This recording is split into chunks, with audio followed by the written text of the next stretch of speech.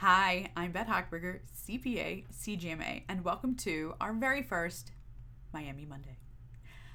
So, Miami, as you know, we're trying to be the crypto capital, and our Mayor Suarez is really dedicated to making the Magic City the place to be for crypto.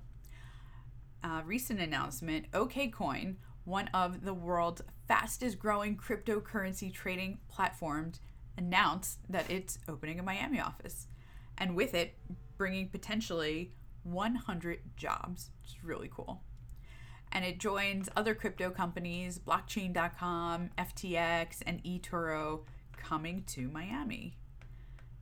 In other Miami crypto news, and this one is like super exciting, Miami Coin is the first city coin to come to market.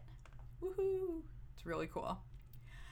It's like a Bitcoin and is on the blockchain protocol. So whenever that coin is mined, a percentage, actually 30% of what's mined, goes to the city of Miami. 70% goes to the miners, and Miami is going to benefit from the use of the coin as well as the fantastic branding associated with it. Because if you want to be the crypto capital, you've got to have your own cryptocurrency. It's very cool. So, you want some Miami Coin? You're going to have to mine it.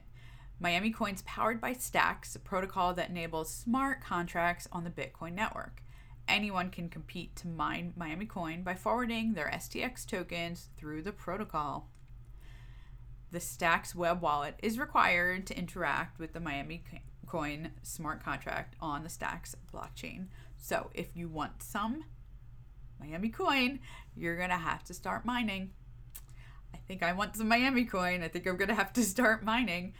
What do you guys think? Are you going to go mine some Miami Coin? Are you excited about the development of all this crypto growth and this tech growth in Miami?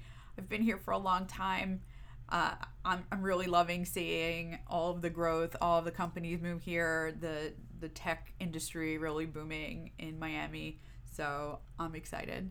And I hope you enjoyed our first Miami Monday. And drop a comment. Let me know what you're mining. Let me know what your favorite cryptos are these days. We'll see you next time.